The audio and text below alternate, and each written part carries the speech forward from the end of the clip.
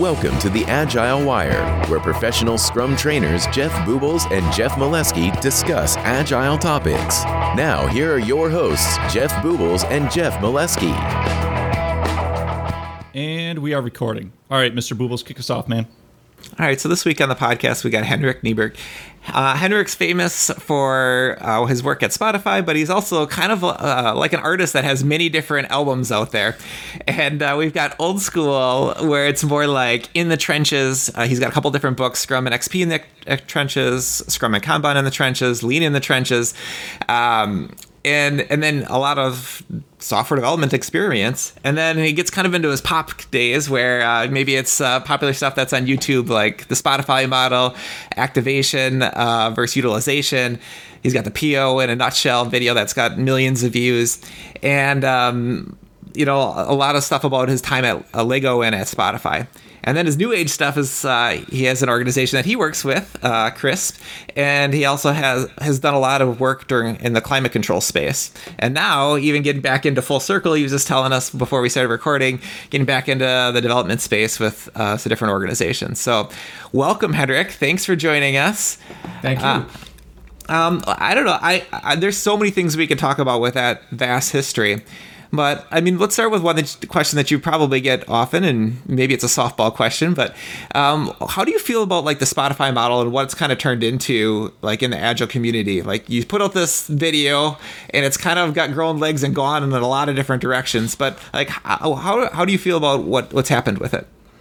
I'm fascinated, sitting on the bleachers watching and kind of scratching my head.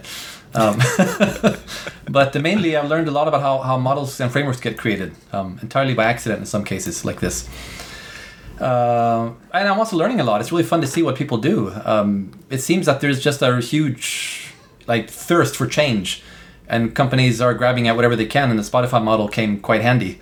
And then people grab it and they try similar approaches and they adapt it to their context, and then sometimes I've visited some of those companies, and it's just, I learn a lot just by watching to see what people do with it.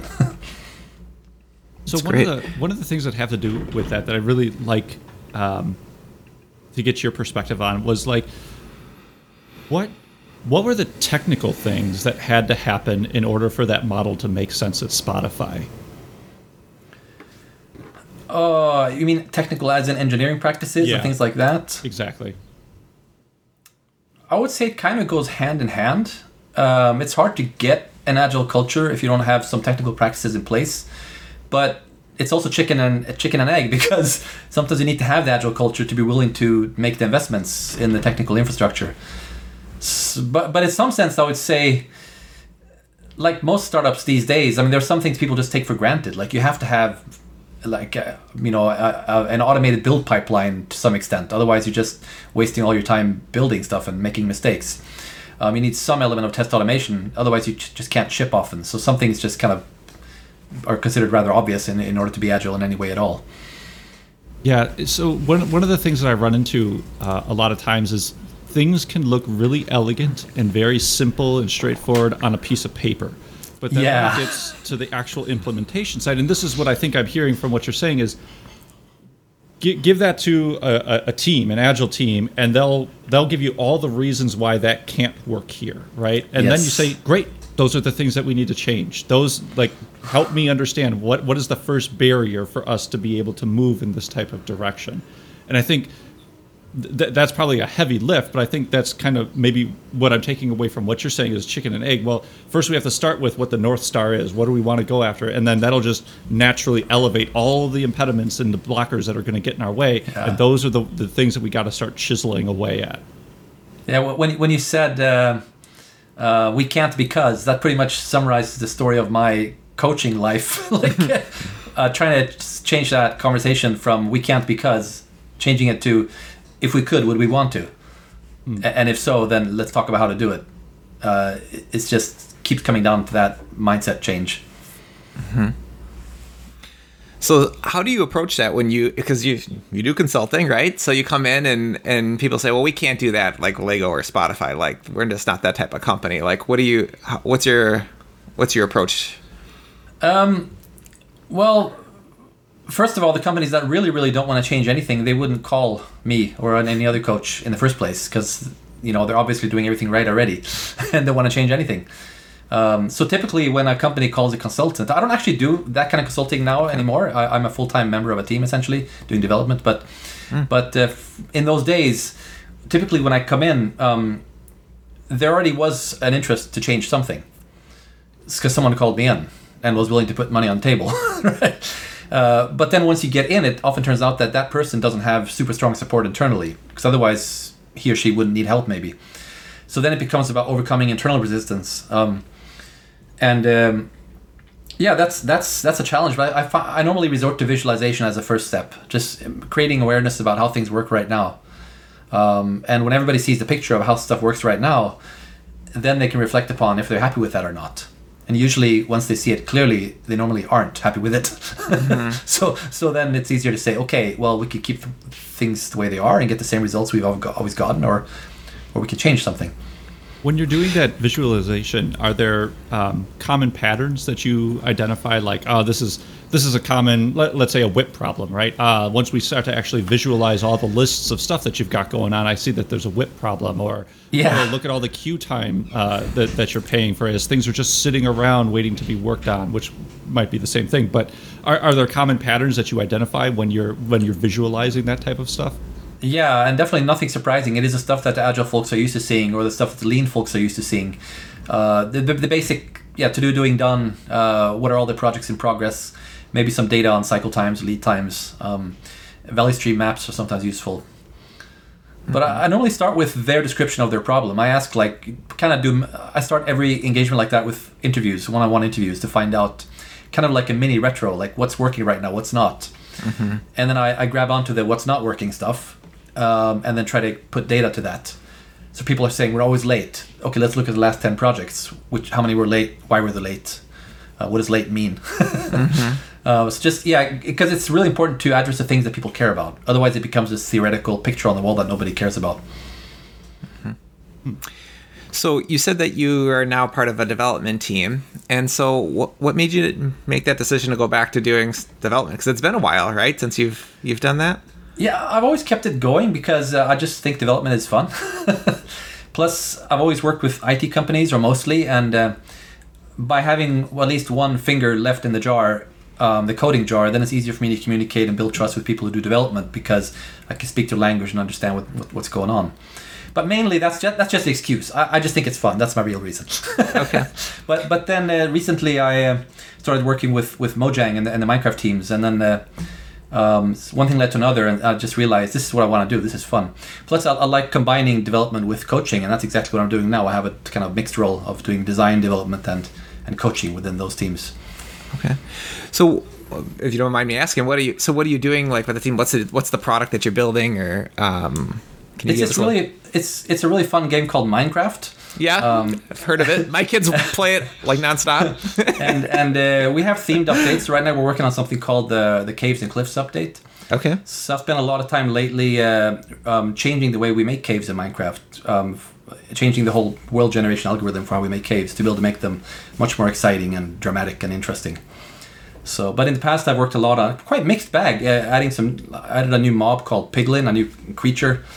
Or added some new blocks or mechanics. We're quite a small team, so we get to touch a lot of different systems inside the game. But I've also worked again, it's a mixed role. So some of my time I spent on kind of coaching the team and helping to figure out things like how do we collaborate across teams, how do we stay aligned, how do we make sure we're building the right features that people care about. Awesome. Have you seen the stuff on code.org? For kids that use a lot of different Minecraft examples. Yeah, they're actually building and coding out different things. It's perfect for it.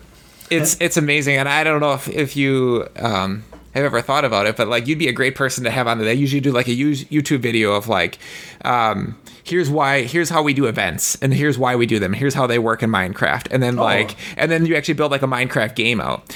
And I found it to be really fun to do with my 8 and 10-year-old, and it's amazing what they can pick up and how fast they can pick that stuff up as you teach them the code. So I don't know, especially when you link Minecraft to something that they love, like playing, and then with a learning aspect of it, of learning coding, it's a pretty cool thing. So. Well, I find with all learning, it's like just a big aha I've been getting the last few years, because I have 4 kids and helping them through school.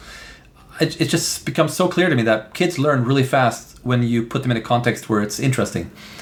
So, for example, you can sit in a math class and learn weird formulas, but if you're sitting at your computer trying to figure out how to make a GPS in a game to auto-control this vehicle, or how to get this item to fly in the right trajectory in Minecraft, now you're going to learn math. You're going to learn it this fast because you want to figure out this problem, and you're going to see the results in the game. Mm-hmm. So I realized, teaching is just a lot about creating a context where the kid needs to solve a problem in order to do what they want to do, and then they'll just learn it in no time. I find it interesting you use that math story there. I have a degree in game design and development. So when I was going through school, we took the normal, like Six Flags Great America or something like that. You go to the theme park and you're supposed to be studying physics there and whatnot. What a load of bullshit that is. But I do distinctly remember when we were first talking about collision in games, and you're like, okay, well, wouldn't it be helpful to know when one object intersects with another object? And then you start talking about collision. Okay, so you've got your very basic collision where you're just taking the two sphere collision, which is the most basic type of collision there is. You're just taking x minus y plus the radius of each sphere, and that's your most basic collision structure inside of a game. And then you go on to more rigid body type of collision. Then you could go on to vertice collision, etc. And you're just kind of like taking baby steps out further and further to get more specific collision points in a game. But to what you were just saying, like when you're able to learn that and see the effects in real time, and especially like being a person who loves video games, you're just like, wow, there's a purpose to me learning this, and I can see the effects of it, and now I'm really interested in it. Like, I can tell that story because I learned it and understood it so well because it was so directly applicable to the thing that I was trying to do, not because it was the Pythagorean theorem or whatever the hell that thing was, and it was just another thing that I needed to memorize. So I really enjoy that point, and I can't empathize with it more. That when you're set up in the right environment to learn, it just makes it really easy, and you retain it, and you can see directly how it is applicable and what the goals that you're trying to achieve. And I think you said for kids it's easier when they can actually see like, oh, instead of just learning this concept, I'm applying it to a problem and I'm solving a problem. I think for any team or anybody that's trying to learn something, right? Like that's why the quickest way to demotivate a team is separate them from their customers and the actual problem they're solving and just tell them to do tasks, right? Like if you keep them aligned to like outcomes instead of outputs, like it's just something we talk about in the Agile community a lot. It aligns people to solving problems and keeps them motivated and hungry to learn new things and motivated to do that. So I think that's actually one of the, I know there's no such thing as a silver bullet, but some things come pretty close. And one of those is having a team just be in touch with their actual users, and then just good stuff happens. That's interesting. Yep, exactly. Well, that's awesome. So switching gears here a little bit, are you still doing stuff with climate control? I know that was a big thing for you a couple years ago, that you were working on trying to like have a zero footprint. You were doing that within CRISP. Are you still working with organizations to do that? Are you still? Yes, not full time as I was then, but mainly I co-founded a company called GoClimate.com, which is now a real company with full-time people working with this, and my role is not as operational anymore, so I'm mostly supporting them, but it's a lot of good stuff is happening in that space. We also have some things going on, like I'm helping a lot of different organizations in various ways to both to reduce their footprint, but also to figure out how to use their own products to kind of do the right thing. Cool. How does that conversation start though? Like you're working with these clients, like how do they contact you to like say we want to do climate control or we want to help you with the zero footprint? Like how do we get started? Like how does that? That's typically exactly it. That a company realized that. Well, it could be for different reasons. Sometimes it's more cynical that we want to look good, we should look like we're doing something for climate change. But heck, why not? Then we help them do that, right? Because for whatever reason, if they're doing the right thing because they want to look good, well, it's still doing the right thing, as long as they're not just cheating. But equally often we get companies that are, the people in the company realize that, this is really bad. We have to live on this damn planet. So, and it's going to hell. So we have to do something. And then they look at their own situation, realize, well, we have a lot of money in this company. We have a lot of clout. What can we do? So then they reach out to get help. And that's really good that they do, because sometimes it's not really obvious what the right thing is. There's like a big fat 80-20 rule for like, we can make this change that's going to cost a lot of money and make a very small impact, or we can make this change which costs quite little money and makes a huge impact. So, and it's quite case by case. Mm-hmm. And how do you handle that? Because I can imagine certain companies being like, so, you know, we do a lot of sales, we have to travel to different organizations, giving up, you know, airplane flights across the world is just not possible for us, like in our business model. How can we do this? Like, this isn't going to work for us because, kind of like Jeff was saying, like, it doesn't work here because of this. So what do you do in those type of situations? I guess I just wait for things like COVID to come around and prove them wrong. Yeah. There's a lot of things we think aren't possible until we're forced to do it. So speaking of which, what is I'm curious for you personally, what if anything has the current COVID environment changed with how you do your work, with how you approach working with teams, really anything in your environment locally? Everything has changed. It's really interesting. First of all, from one day to the next, my team, which was fully co-located, was suddenly fully distributed, just like many other companies. But we were very physical. We used the walls and we talked face to face, and you know, we were very much a co-located kind of textbook agile team in that sense.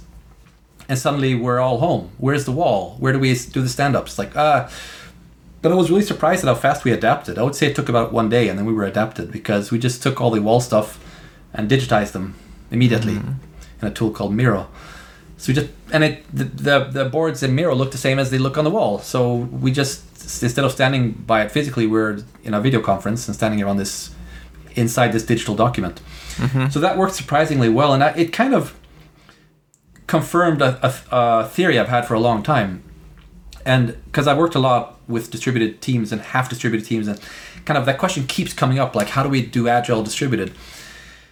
And my theory has been that, well, you need to get everybody into the same room. That's kind of the key. But that room doesn't have to be physical. So the problem happens when you're in different rooms. In other words, if you have a team where 4 people are in the same room and one person is in some other city somewhere, then that person calls in and it's on a screen on the wall. And that person's always going to be kind of outside, not hearing the side conversations, missing out on stuff, and people are having a conversation and they forget to ask that guy, well, how do you feel about this? So it's always being left out. And that's a problem. But when everybody's distributed, then we're all in the same digital space like we are right now. And then it works a lot better. So I've been kind of surprised. It worked. I still think it's better to be in the room physical, because you get all the informal kind of chit chat and you go to lunch together and all the kind of just being close. But yeah, I've been surprised. It worked a lot better than I thought to be fully distributed. Yeah, I'd agree. I think that uniform platform or whatever you're doing, or like whatever the highest level of communication is, everybody being on that same baseline makes a huge difference, you know. And video on makes, you know, all the difference. You know, when you could get into a room where maybe somebody doesn't have great internet connection, and then you have 2 or 3 people that don't have the video on, and you have the rest of the team that does, and they end up, it's kind of like they were on the phone call and everybody else was in person. Like, it was the same kind of dispersion that you were talking about before, where like maybe they don't get involved, maybe they don't get pulled into the conversations as much as they should when that video's not on. So I think that's crucial too. I think although I've noticed something related to that there's some things that change. Like in the past, when teams, let's say, are used to being co-located, and then they're sometimes on a video call, then mentally video call means meeting, right? So I'm now in a meeting, therefore we need an agenda and a goal and a time box, etc. And now that changes, because now all we have is this. So we can't just be in a meeting all day. So therefore we have the concept of rooms, digital rooms in my team. And I could go to that room and I'm working on one type of project or one type of feature in the game. And other people also working on that area would be in the same room when they want to. They come in and out. So the room is no longer a meeting. There's no agenda or anything. It's just a place to go to hang out with people and work together. And that kind of changes everything, because it's just a different way of using video. And I've also noticed another thing about the camera thing. We now have meetings where it's almost become like a convention that if you are active in the meeting, then you are visible. And if you are more just observing or kind of passively there, then you are sometimes not visible.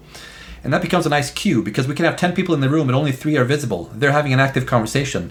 The other 7 might be doing email or something in the background, but they're still interested enough to want to be there.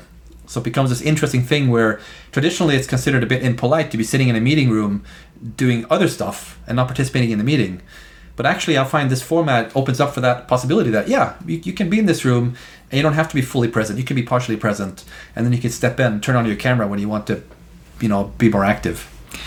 And I think that works as long as you're very clear of, like, that's the intent behind this and you have that working agreement. Like, when you go into this room and you have your video on, you're actively participating. If you shut your video off, it's okay. You can be in the background, but, like, we're not going to feel like we have to pull you in and get your consensus on something if we're deciding something, because you're not actively participating. Yeah. I like that. I have another colleague that I work really closely with, and we have this thing called the coffee shop. So it's just a quick URL to coffee shop, opens a Zoom video, and like we have to, let's jump on a quick 5-minute conversation and to talk about this client or this thing that we needed to align on real quick. And just because it's easy and fast and you have that room like available, I think that's what makes it so much better than what it used to be when we would have to get on a phone call, or we'd have to actually find time to call, schedule something. Calendar. Exactly. So I think anytime you can use something like that, like you were talking about, just a space that we can quick get to, have the conversation, and maybe bounce back to work, or maybe just stay in there and keep working. I think that's a great technique. And of course, you need the tools for it. So I'd say, don't skimp on tools. Make sure you have what you need. Yeah, I was going to ask real quick, just because you mentioned, hey, we're working on a feature together. We jump into this room. Do you still tactically do things like pair program, or are you doing something more like group or maybe even mob programming, or is it just when you want to spitball ideas off each other or talk through problems or implementation of how you're going to go about doing something? Can you share a little bit more about that? Sure. It's very, in our case with the Minecraft development, it's very contextual. So we don't try to enforce any one pattern there. What happens in practice is that some work is done individually because it's not super complicated and there's not a lot of dependencies, so just sit down and get it done. And then once they have something to show, then there would be, of course, discussions and feedback and demos and stuff. That's one pattern. But on the opposite end, we have some features that are super complex and have a lot of dependencies. And then we typically mob program. So it varies quite a lot. Pairing or mobbing or a single development. In some cases we develop individually, but then we do mob code reviews or mob testing. The full scale of different styles. But mainly we try to create an environment where all those different styles are easily accessible. So if I want to do mob programming, I shouldn't have to jump through hoops to do it. It's just that there's a room right here. Just click on it. We can share screens. We can code together using plugins and just go. Yeah, that's awesome. It sounds a lot like the environment that I'm working in right now. They just do what they need to do, and they're closest to the problem. They figure out the right way to solve it. And so there's a lot of individual activities that they do, but then they'll get together. And very common to what you were just saying was, great, we just wrote this kind of gnarly piece of code. It's got a lot of connections over here. Let's all step through it. Let's make sure that I didn't miss anything. Let's kick the tires a little bit. And if they need to make updates, they just go ahead and make those updates. But I like that key takeaway that, or at least for me in what you had said, was just create the right environment where people can do what they think is the right thing to do. And I think implicit in that is, and then trust them to do the right thing at the right time, right? But also realize that not everybody, there's a lot of techniques people don't know about. They're used to working in a certain way, and they don't realize there are other ways. So for example, if you've never tried mob programming, that's probably not something you'd want to try, unless someone tried to convince you, because it sounds kind of bonkers. Sure. So you kind of need to experience it first.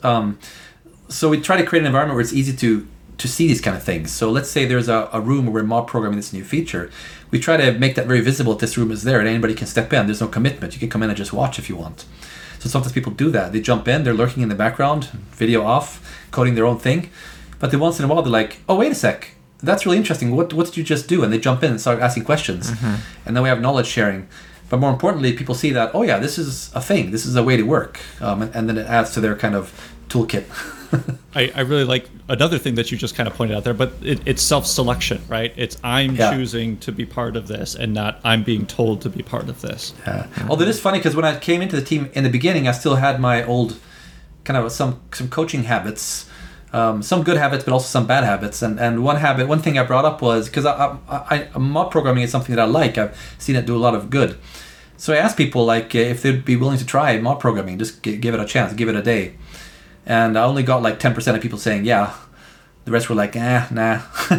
So I didn't do it. I didn't push it. But then later on it started happening anyway because of people tried it on their own without being asked to try it. They stumbled into it. So again, I often find it more useful just to have you place these things out so that people can discover them instead of trying to push them in that direction. I have a similar experience with a client. We're remote, obviously, and I just felt like they had hired a lot of new people, a year or two out of college, and it's like, they could just learn so much from each other if they would just do some mob programming and like share their knowledge back and forth. And I kept suggesting it as we were kind of talking through, like, how do we, learn faster?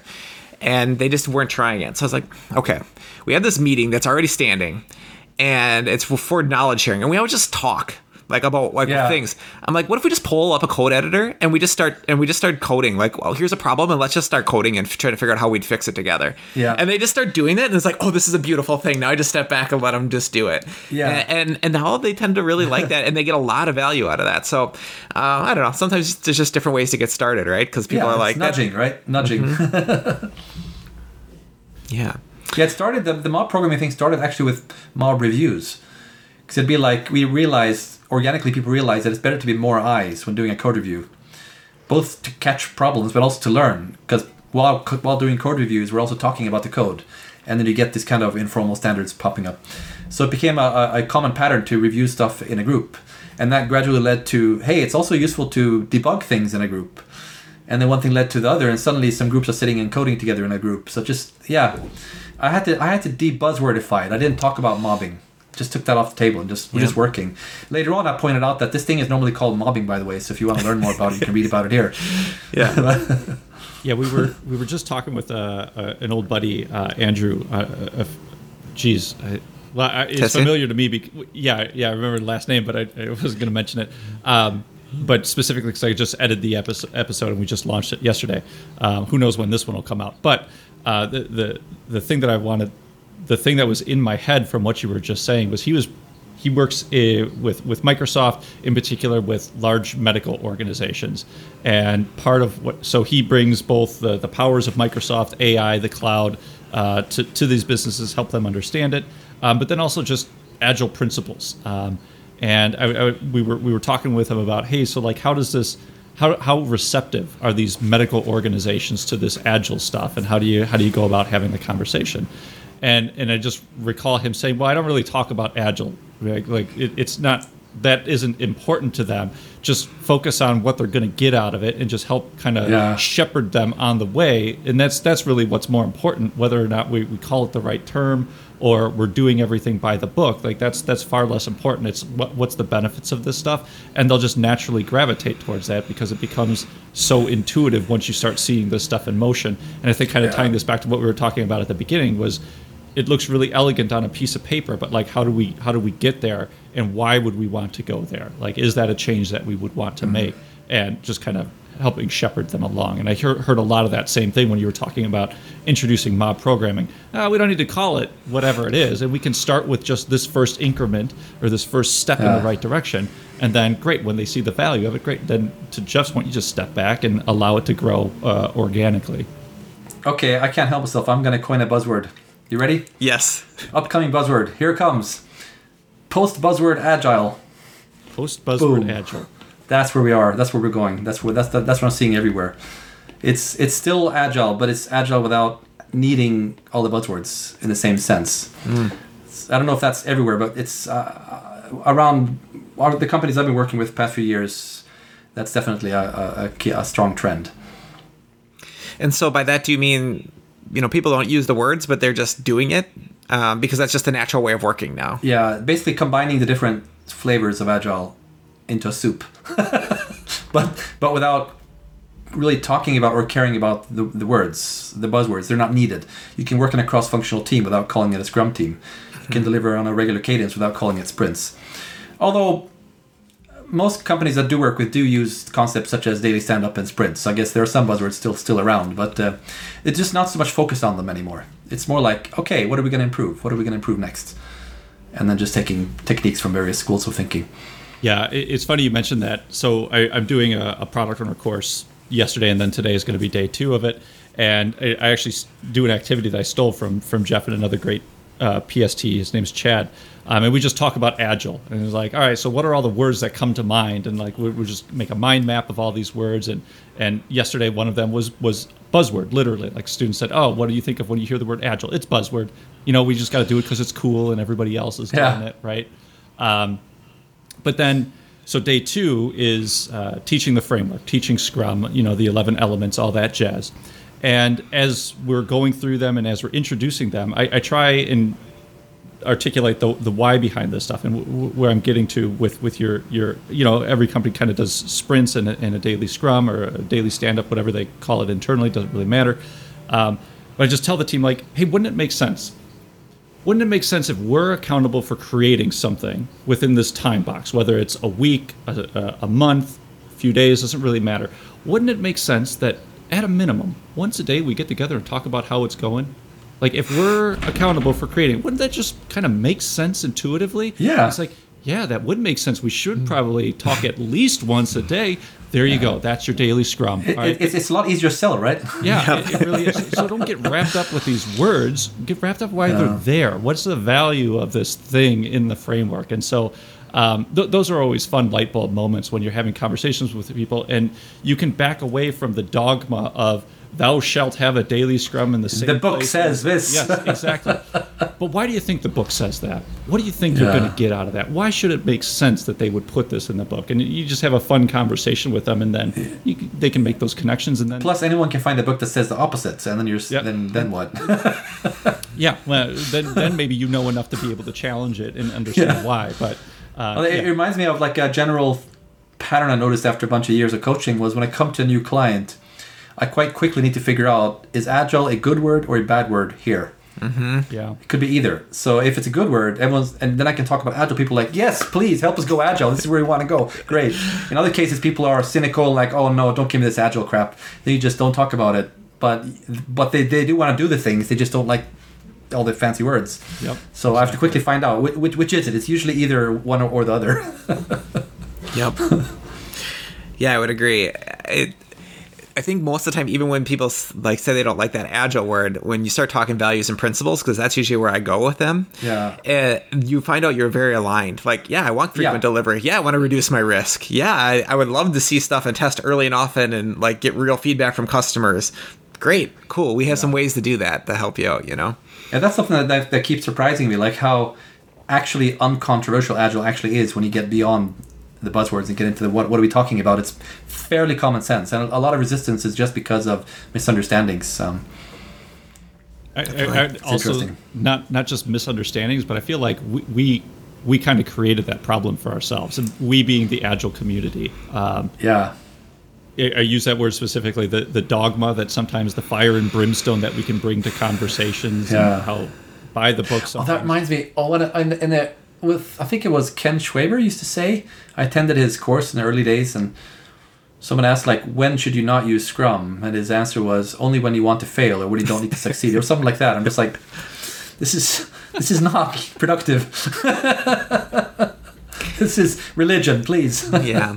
There's a lot of good ideas here. Let's not blur them with religion on top, right? I would say definitely about a decade ago, there seemed to be definitely wars within the Agile community, but you definitely, I don't know if you think the same thing, Henrik, but what I feel like over the last 2 or 3 years, there seems much more of a, let's come together and use Scrum and XP together. Yeah. Let's use Kanban and Scrum together. Let's use different scaling frameworks together. Like, let's combine all the stuff into the soup you were talking about. And people seem very open to that. Like, that seems to be the most common pattern that actually out there that I'm seeing. Yeah, I know. I totally agree. And it's quite refreshing. Although I still find it useful to learn different frameworks and stuff, just as long as you don't treat them as dogma. Right. Yeah, there's always something that you can pull from them. There's, why are you doing it this way, and you're solving this same problem we would solve over here this way, and that might work better in different contexts, so I love that too. So what, I'm sorry.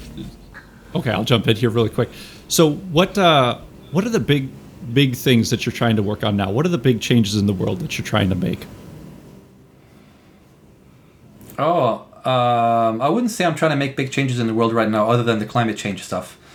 But right now I'm just trying to build a fun game. But I guess in general, when it comes to, like, there are some things that I've always been trying to spread, mostly because I noticed that it just works and it makes people happy, which makes me feel happy. But basic principles like visualize where you are now, where you want to go. I find that principle so useful, whether it's in your own personal life or in your company or in your family or whatever. Just that visualization exercise is just super useful. So that's, I guess, one thing. And the other is an experimental mindset. And again, that's also useful for your team or when raising kids or whatever, or when solving climate change. Right? Experimental mindset, in other words, don't assume that you'll figure out the right answer from the beginning, because you won't. Mm-hmm. But that shouldn't stop you. Instead, try something and then learn from it and then try again. And that mindset is built into the scientific method. It's also built into Agile. But I find it useful to make it part of your life, essentially. So yeah, I'm always trying to spread that. Mostly, not so much convincing people, but more by spreading stories that I find inspiring. So, I don't know. This isn't a podcast about Agile topics. Where do you see Agile in the future? Because we've kind of talked about where it used to be the dogmatic to the soup to where do you think it's going to be 5-10 years from now? I think the word is going to go away and be forgotten. And that's fine, I think. There are going to be new buzzwords that come to take its place, probably. And those buzzwords will probably mean something fairly similar to Agile, what we've talked about, but with some new aspect to it. For example, like I more often nowadays hear the concept of remote first. Companies or teams are saying we are remote first as a principle, which means that instead of saying that we work physically when we can and remotely when we can't, we do the opposite. We work distributed and not in real time whenever we can, and then we meet physically or in real time when we need to. That doesn't conflict with Agile, but it puts another spin on it, because Agile by default is face-to-face first. Mm-hmm. So I think there's going to be some things like that, movements that come. Some will come and go. For example, the no estimates movement, I think if it's still even a thing, I think it's going to go away, because in my mind it doesn't really make sense. But there are some, while, for example, the remote first movement, if we call it that, I think does make sense. So buzzwords will come and go, and each buzzword will push us in some direction, hopefully a good direction, until we're all moving in that direction. Then the buzzword goes to die where buzzwords go to die. Yeah. So I got to nudge you a little bit on this one, because I'm super interested in there's no right or wrong to this. I want to be clear with it. I have no skin in the game. What are your thoughts on the no estimates? What was the behind the comment of it doesn't make sense? Like what about that for you? In my mind, I find that when I talk to people that are driving that movement, because I often get questions about it during courses and stuff, so I was kind of curious. So I was trying to get behind, to find out what's going on. I realized, okay, this is a reaction against trying to estimate upfront in detail, and then sticking to those estimates. And I think, and that I totally agree with. But taking that, you take any good idea and take it too far, it tends to become a bad idea. So taking that and saying, therefore, we should not at all try to evaluate whether this thing is a lot more effort than that thing, makes no sense at all in my mind. Because if I'm a product owner or something and I got these 5 features to prioritize between, it's very useful for me to know that this one is going to take more time than all those together. That'll make for better prioritization. Mm-hmm. So to say that we're not allowed to do that because of reasons doesn't make sense in my book. Yeah, I think the intent behind the no estimates is to move from an analysis mindset where we try to figure out everything right away to a feedback mindset of let's try to learn as we start doing stuff. Yeah. That's the intent, right? Like, let's just count the number of things we get done and then figure out what we should kind of do next. But I agree, you can take it way too far. Anything you can take too far. Yeah, and it becomes the opposite of what you want it to be, right? It's like saying a house burnt down yesterday, therefore we should never use fire. Yeah, right? It's like, well, your intent was right. But, right? Yeah. Yeah, that's interesting. So at this time, Henrik, I just want to thank you for coming on the podcast and see if there's anything you want to plug to our audience, anything you want to promote going forward. Well, I guess if I get to plug things, I'm going to plug one thing, since you talked about the climate change thing, there's often a lot of confusion and misunderstandings about what that's all about. So there was a period when I worked basically full-time trying to decode this kind of climate change for dummies thing, and I learned a lot. And it was fascinating, but also I felt really important to understand what's causing it, what are the consequences of it, and what can you do as an individual or as a company or as whatever what can you do about the problem? And my experience from helping companies is that once you understand the root cause of a problem, you're halfway done, right? it's a lot easier to solve if you understand the problem itself. So I made a video that summarizes the whole thing. What is it? What causes it? What's going to happen if we don't solve it? And what can we do to mitigate it? So that video is called Friendly Guide to Climate Change. And there's no commercial interest behind it. It's just it's a YouTube video. We'll so if link you're curious, that look it up. Yeah. Yeah, we'll put it in the show notes so people can get to it right from there. Cool. And for those who like my Agile Product Ownership in a Nutshell video, this is the same style. Frantic drawing and talking very fast. Sounds awesome. Thank you for listening to the Agile Wire. We are consistently inspecting and adapting ourselves. We would appreciate feedback at feedback@theagilewire.com or on iTunes, Spotify, or Google Play Store. See you next time.